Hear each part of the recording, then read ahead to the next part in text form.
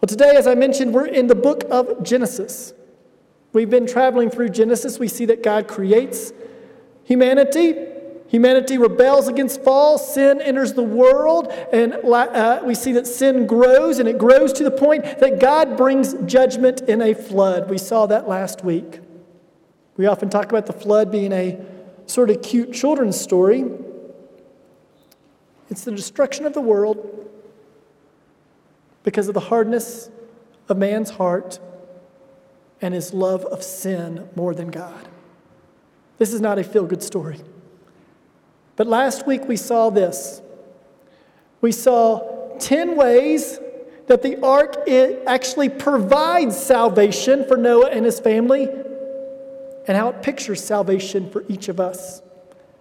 So today we're going to see 10 truths about the redeemed life as Noah and his family leave the ark and go to live the new life that God has called them to.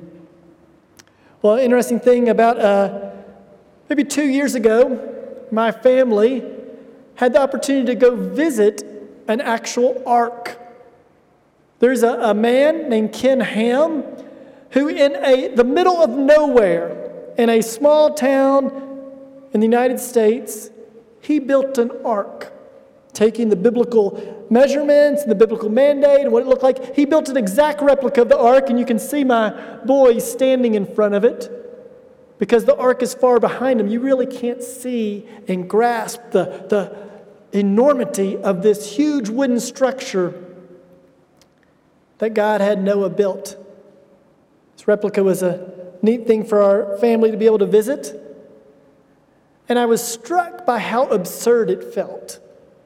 What I mean by it felt absurd, this ark is built in a small town, nothing around, no water around, no ocean, no lakes, nothing. It's just a boat sitting in the middle of a field. And that's what Noah did. It seemed absurd what God called him to do, and he built this ark in the middle of a field.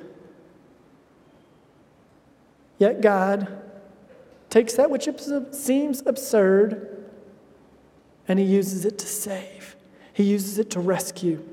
So today we're going to cover Genesis chapters 8 and 9. I'm going to read to you from chapter 8, verses 1 through 19. So if you would please stand for the reading of God's word. Genesis chapter 8, verses 1 through 19. But God remembered Noah and all the beasts and all the livestock that were with him in the ark.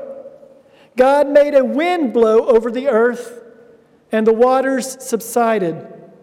The fountains of the deep and the windows of the heavens were closed, and the rains from the heavens was restrained, and the water receded from the earth continually. At the end of 150 days, the waters had abated. And in the 7th month, on the 17th day of the month, the ark came to rest on the mountains of Ararat. The waters continued to abate until the 10th month, and in the 10th month, on the 1st day of the month, the tops of the mountains were seen. At the end of 40 days, Noah opened the ark, the window of the ark that he had made, and sent forth a raven. And it went to and fro until the waters were dried up from the earth. Then he sent forth a dove from him to see if the waters had receded from the face of the earth, of the ground. But the dove found no place to set her foot, and she returned to him to the ark. For the waters were still on the face of the whole earth. So he put out his hand and took her and brought her into the ark with him. He waited another 7 days, and again he sent forth the dove out of the ark. The dove came back to him in the evening, and behold, in her mouth was a freshly plucked olive leaf. So Noah knew that the waters had subsided from the earth. Then he waited another 7 days and sent forth the dove, and she did not return to him anymore. In the 601st year, in the 1st month, on the 1st day of the month, the waters had dried up from the earth, and Noah removed the ark, the covering of the ark, and looked, and behold, the face of the ground was dry. In the 2nd month, On the 27th day of the month, the earth was dried out. Then God said to Noah, "Go out from the ark, you and your wife and your sons wives with you.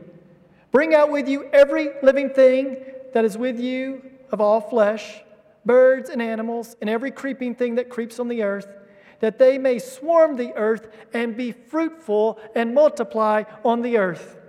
So Noah went out, and his sons and his wife and his sons' wives with him. Every beast, every creeping thing, every bird, everything that moves on the earth went out by families from the ark. This is the word of God for the people of God. And all God's people said, "Praise be to God." You may be seated. God, your word says that the grass withers and the flowers fade, but your word stands forever. And this is the word that was preached to you. Lord, we recognize unless you speak, nothing of true significance will be spoken here today. So speak, Lord Jesus, we pray. Amen.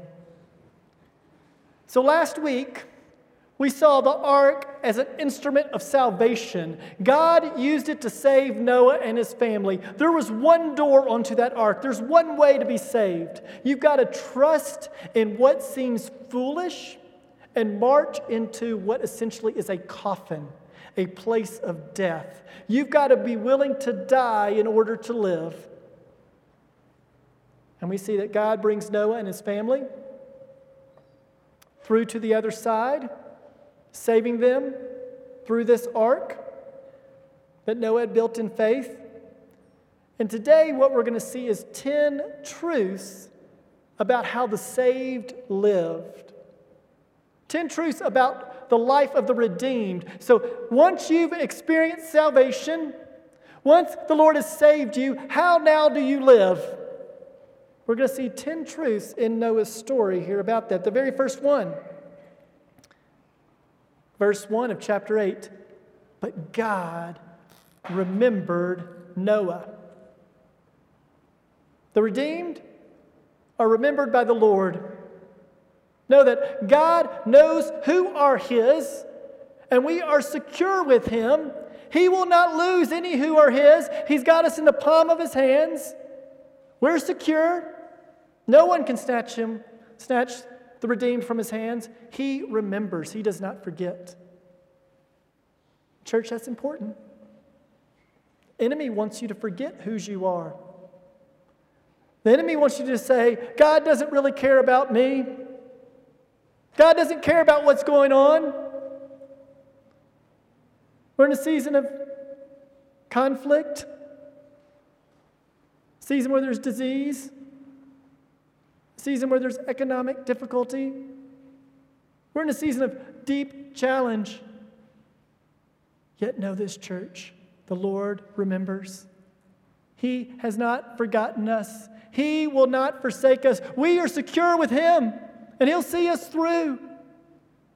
So how do the redeemed live? We know that God remembers us. The enemy wants to feed you that lie that He's forgotten. He doesn't know what you're going through. He knows exactly what you're going through. He remembers, and He is with you in the midst of it. God has not left you. He has not forsaken you. He may not answer our prayers as quickly or in the exact manner that we would always hope. He doesn't promise to do that. But He does promise He will be with us and He won't lose us. Once you're His, you're secure. God remembers Noah. And He remembers all the beasts of livestock on the ark. And it says halfway through verse 8, and God made a wind blow over the earth. What you're going to see is when Noah gets off the ark, it's a recreation. It's as if a second chance has been given. Adam, the first man, fell in a garden. And now Noah, he walks off the ark into a new world. He walks off the ark and the wind blows, much like it said the wind blew in Genesis chapter 1 when God created the earth. We're told it's in the 7th month that it came to rest in verse 4. We see in Scripture that numbers often have some significance. Number 7 is a number of completeness. It's the number where God rested on the seventh day. Let me tell you, God did not need to rest. God is in need of nothing. He is self-sufficient. Yet, He rested to set a pattern for us. You and I, we need rest. We are dependent. We can't make it on our own.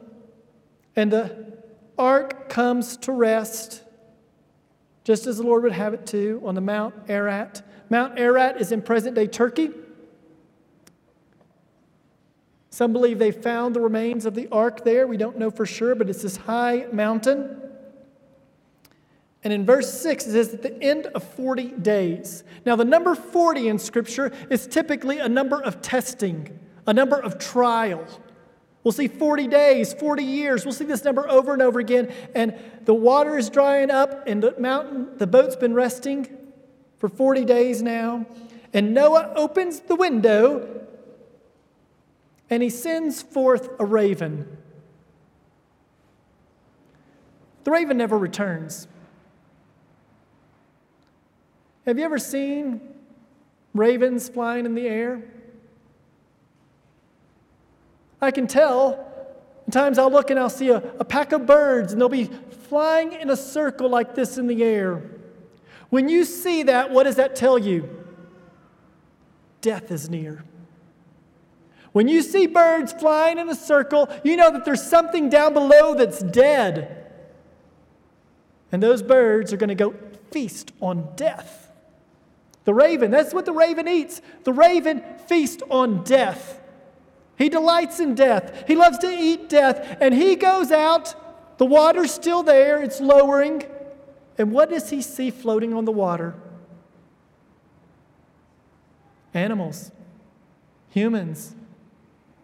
He sees the greatest food buffet a raven could ever imagine, and the raven feasts on death. This is a picture of fallen man. Fallen humanity seeks to satisfy their soul on death, on sin, on things that will never, ever satisfy. They will always leave you empty, and this raven never returns. So in verse 8, he then sends forth a dove from him. A dove. The dove goes out, and the dove looks, and the dove can find no place to rest. A dove will not feast on death. A dove will not go eat those dead animals floating. No, the dove flies around, finds no place to rest. And that brings us to our second point of how the redeemed lived. The redeemed are not satisfied living on death. You seek to live and satisfy your soul and your heart and your life on sin, on the death of this world, it'll never satisfy you. It'll always leave you empty. Do you know the most miserable condition a person can find themselves in? It's not the unbeliever who feast on sin. That's their nature. Before Christ redeems us, our nature is fallen. And we will feast on sin, seeking to satisfy our soul, but it never will. And it's not the Christian who's been born again. And though they may struggle with sin from time to time, they don't live in it, they don't dwell in it, they run from it, and they repent. No, here's the most miserable person you will ever find. The born-again Christian who's a new creation, who God has redeemed. They're not what they once were, and yet they seek to go live in sin. They seek to go live on death. That person will be empty. They'll never be satisfied because they're not living who God has called them to be. They're not living out their nature.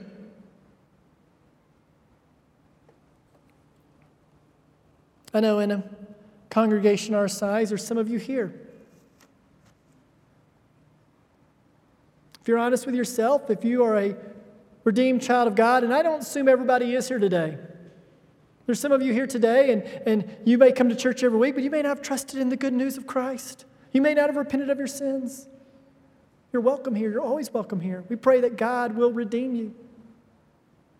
But there's some of you here today, and though you are a redeemed child of God, you still find your life unfulfilling, unsatisfying. You're still looking for the things of this world to deliver something that only Christ can. You see, where does that dove return? The dove, in verse 8, it says, halfway through, so he put out his hand and he took her and brought her into the ark with him. That's verse 9, I'm sorry. The dove returns to his master. The dove will not rest in the junk of this world. That's the third thing. The redeemed rest with the master. There is no place to find rest out in this world. Go try it. Many of you have. You're not going to find rest out there. No, remember I said his name means rest. And the dove returns to the one place the dove can find rest, and that's with the master. That's with Noah. We only see a dove twice in Scripture. Right here. And many of you are probably thinking of the second place we see the dove. It's a very famous passage of Scripture. When Jesus is baptized, the Father speaks, "My Son, in whom I'm well pleased." The Son is baptized, and the Holy Spirit descends on Jesus Christ in a dove. Because the dove will only find rest in the Master. You are going to find rest nowhere else outside of Jesus. He is sufficient. He is enough. The answer to our questions are quite simple. Many of us learned them when we were kids. People refer to it as a Sunday school answer, Jesus. Where do I find rest? Jesus. Where do I find hope? Jesus. Where do I keep returning? Jesus. He's the only place I can go is to Jesus Christ. You will never find rest for your soul anywhere else. The redeemed only find rest in the Master. He sends out the dove a second time in verse 10. It returns with an olive leaf. The water's going down. The third time Noah sends out the dove does not return because the dove is made to live in a new kingdom. That's how the redeemed live. The fourth thing, the redeemed live for the new kingdom. The kingdom is not here yet. We are waiting for the day when Jesus Christ will return and usher in his kingdom in the full. The kingdom is not here yet. But let me tell you, it is here yet. Contradiction. Oh, look around us. The kingdom of God is not here. Go out there. You don't see the kingdom of God. Where is the kingdom of God in this world? It's us, the Christians. We don't live by the standard of this world. We live by kingdom standards. And we will only be satisfied in kingdom living and living for the kingdom of God that is to come. So the redeemed, we live for the new kingdom. And Noah, the dove, goes out into the new world to live there. Down in verse 16, God now speaks to Noah. And here's what God says to Noah. Go out from the ark. You, your sons, your wife, and your sons' wives, the 8 of you, go out. The redeemed go out into the world. The redeemed live on commission, on a mission. Fifth thing is the redeemed go out into the world, the fifth point. Jesus said, go, make disciples of all nations. We have a mission. We go out into the world, and he gives Noah a mission.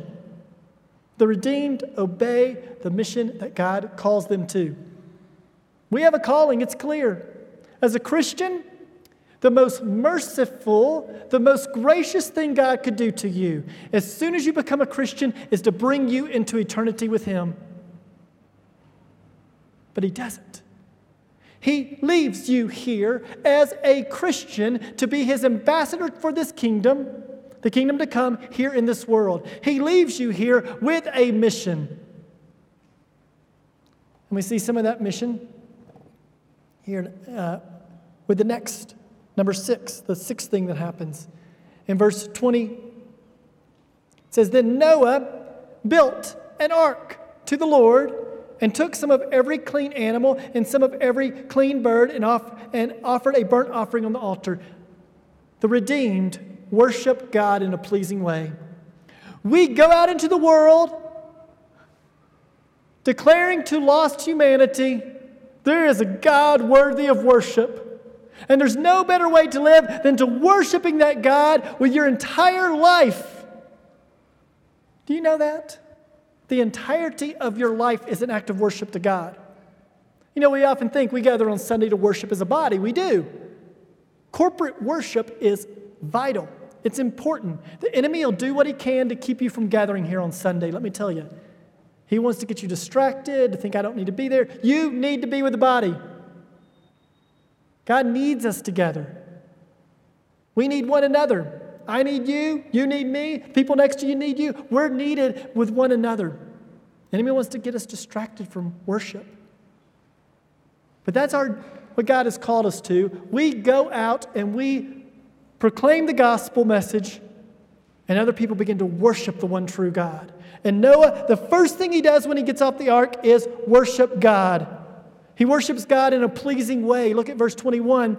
And when the Lord smelled the pleasing aroma, the Lord said in his heart, I will never again curse the ground because of man, for the intentions of his heart is evil from youth. Neither will I ever again strike down every living creature as I have done. God makes a promise. I'm not going to do it this way again. Your worship honors me and pleases me. The first thing Noah does when he gets off the ark is worship. And let me tell you, some of you, if you look back at where the Lord redeemed you, we all have different stories. Some of your stories is, hey, I don't know exactly when I became a Christian. I know I believe. I know I trust Jesus, but I don't remember that moment. And there's others who remember the moment. You remember walking in darkness, and God turned you around, redeemed you, saved you, you became a new creation. And when you became a new creation, you worshiped Him. He's worthy. And as Noah walks out into this new creation, he worships God. Chapter 9, verse 1.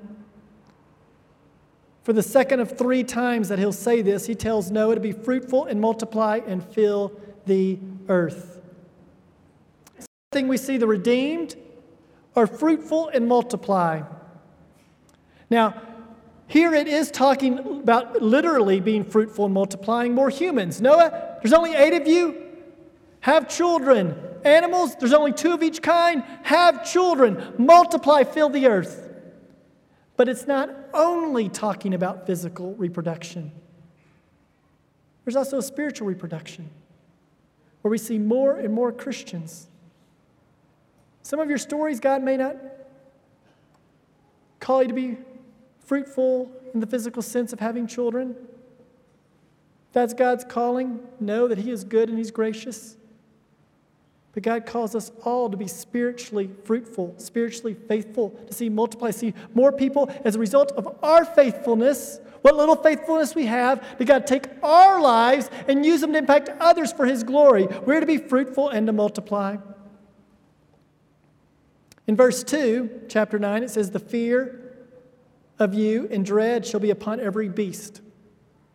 Before this, humanity and animals lived in harmony. How many animals will run up to a person? You've got maybe a trained dog, but every other animal just about will run from humans. They'll either run or they'll fight you. There's a fear between animals and humanity. And that started here. Then God tells Noah that he's free to eat of the animals. He's given him dominion. Just like God gave Adam dominion over the earth, He's given Noah dominion over the earth. You can now eat animals. Up to this point, they hadn't. For all of you who like Tibbs and to eat meat, you say amen. The Lord has said you can eat it. That's good news. Nothing wrong with it.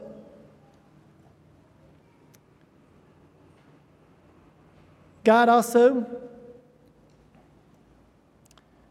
establishes capital punishment. God says, I'm not going to destroy the earth like this again. There's coming an end. I'll destroy it in a different way. But until I come back, if someone kills another person, I'm leaving you to be my instruments of judgment. So God gives Noah a mission, a commission here. And down in verse 16 of chapter 9, it says, when the bow is in the clouds, I will see it and remember the everlasting covenant between God and every living creature of all flesh that is on the earth. God tells Noah, hey, when you see rain coming, Noah, don't get scared. Don't think another flood is coming. God's going to destroy the earth again. Rains will come, but I won't destroy the earth by rain again. And when you look and you see that rain coming, about that time that rain is ceasing, you're going to look up in the sky and you're going to see a glorious rainbow, reminding you, I'm a God who keeps my promise. I'm a God who holds true to my promise. You can rest secure in the promises of God. And that brings us to the eighth way the redeemed live. The redeemed trust in God's covenant. Trust in God's promise. I'll tell you one of the tragedies. The rainbow is a sign of our faithful God. Yet in our fallen world, sinful humanity who's rebelling against God's design for marriage between one man, one woman. That's how God designed marriage. He's the one who created it that way. And rebellion against that, the sign of the rainbow has been hijacked, taken over by people to say it's going to mean something different. Now, when you see that rainbow, you look and you say, God is faithful. God is good. He's gracious. He keeps His promise, and we can trust the covenant of God. This is what's called the Noahic covenant in Scripture. Our great hope is in the new covenant. Jesus has come. He has made a way for us to be reconciled to God through His blood as we repent of our sin and trust Him. We trust in the new covenant. The redeemed live trusting in the covenant.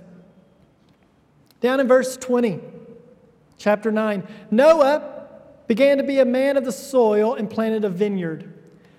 What you're going to see here is God is recreating the situation of Adam with Noah. Noah's in a garden.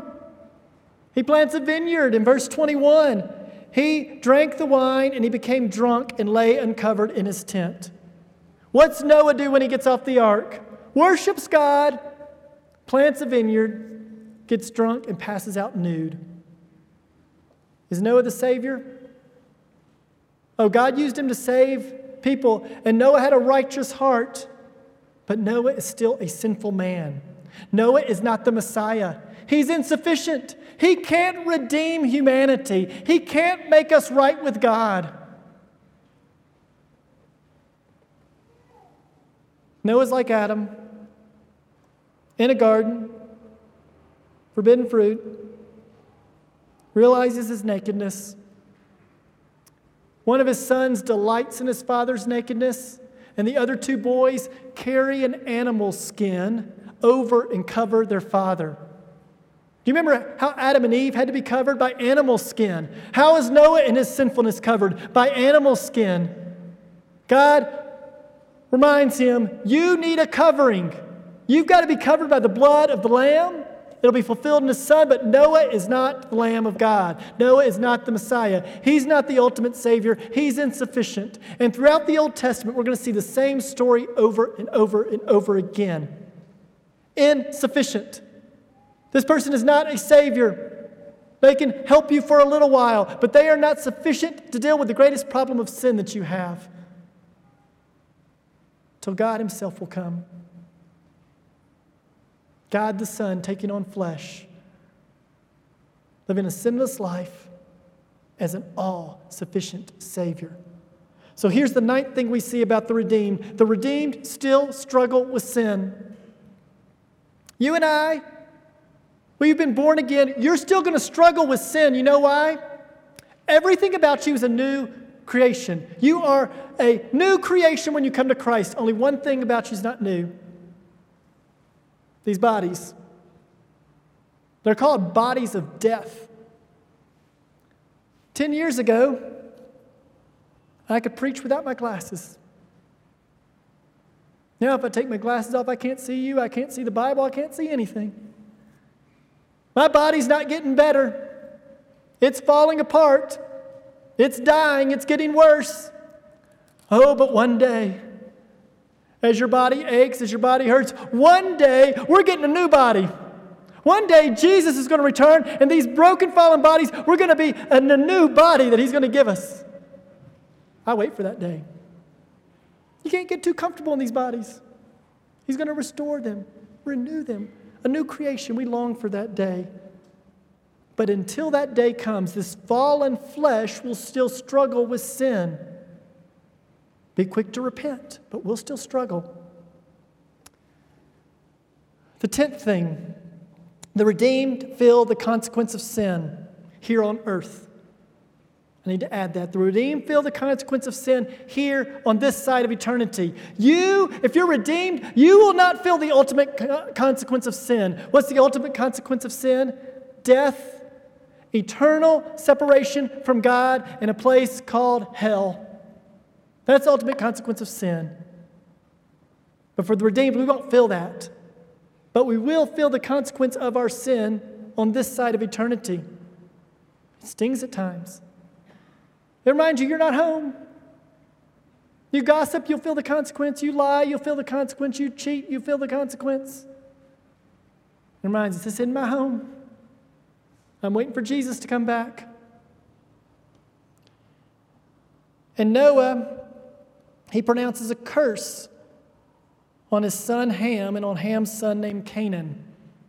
He tells Canaan, he says, your offspring will be the servants of your brothers.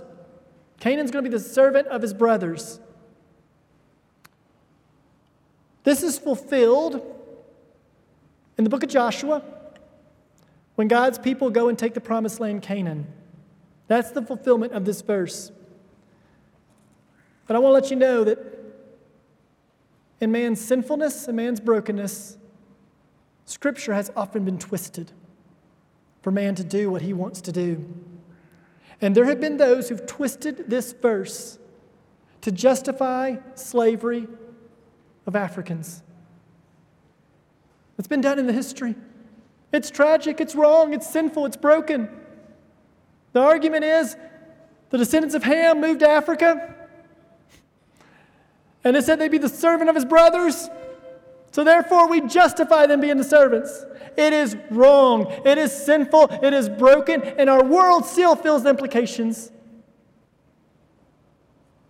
of humanity who in their sinfulness takes Scripture and uses it for their own sinful purposes. That's a broken thing. It's a thing I mourn and I grieve. And so does God. We have to be wise in how we interpret Scripture.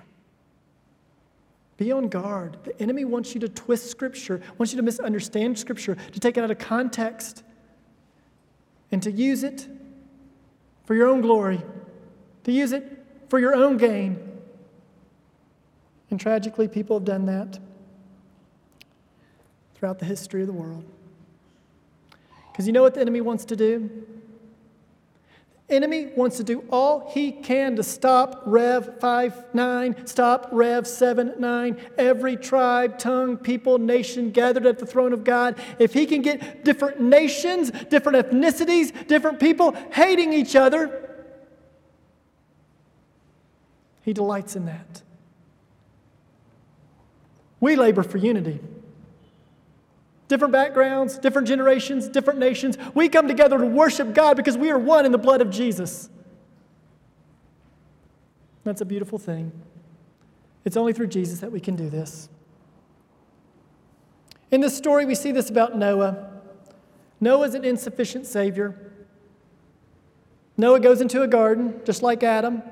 He eats the forbidden fruit like Adam, is exposed naked like Adam. He's covered by an animal skin like Adam. We see a curse go forth like with Adam. And what we see is no matter how many restarts God were to give us, let's try a restart. Push it again. Same results. Because until God deals with our sinful heart, the problem will happen over and over and over again. And there's only one way for our sin to be dealt with, and that's through Jesus. And as Christians, we may wrestle with sin, but we are not defeated. Oh no, we're not defeated. We have a victorious Savior who will give us victory over sin.